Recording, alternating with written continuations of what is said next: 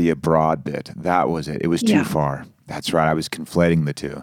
And but you went, and then he learned it was all right. I really like your dad.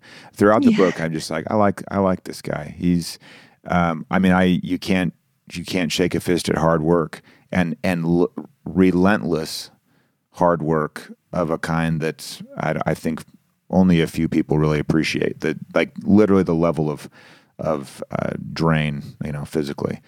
Well, I want to read this quote from the book, and then we can tie it into money, which people are like, this is a podcast about money. What's going on here? But money is feelings. That's what Carl Richards says. And he's exactly right. And so anyway, that's why I like kind of expanding beyond just the nuts and bolts of money sometimes. Okay, here's the quote. Growing up without a lot just does something to your brain. I can't explain it. Maybe it has something to do with the prefrontal cortex still developing, or maybe it's negative neural pathways grown closer over time at the repetition and replaying of bad thoughts turned bad generational patterns. I don't know. Maybe it's just inhaling all the mildew. But whatever it is, it makes you expect to fail before you've even tried.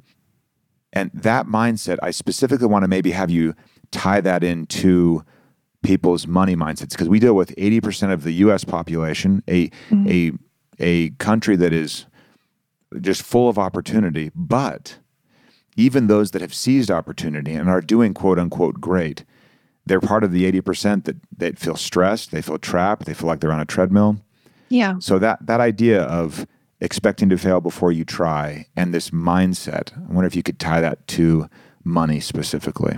Yeah. So, when I was in the thick of writing dirt, I kind of put something on my Instagram and said, if you grew up, similar to how I did, if you grew up without a lot, what are some lingering mental mindsets, some limiting beliefs that you have that you can tie directly back? And it was very interesting for people to come back with a different language. And I actually include that in the book, like the next paragraph down. It's like, you can call it lack of self-esteem, lack of self-worth, expecting to fail before you even start, a poverty mentality, or just a plain old belief that no matter what you do, it will never be enough. And it goes through like all of the different things that they said.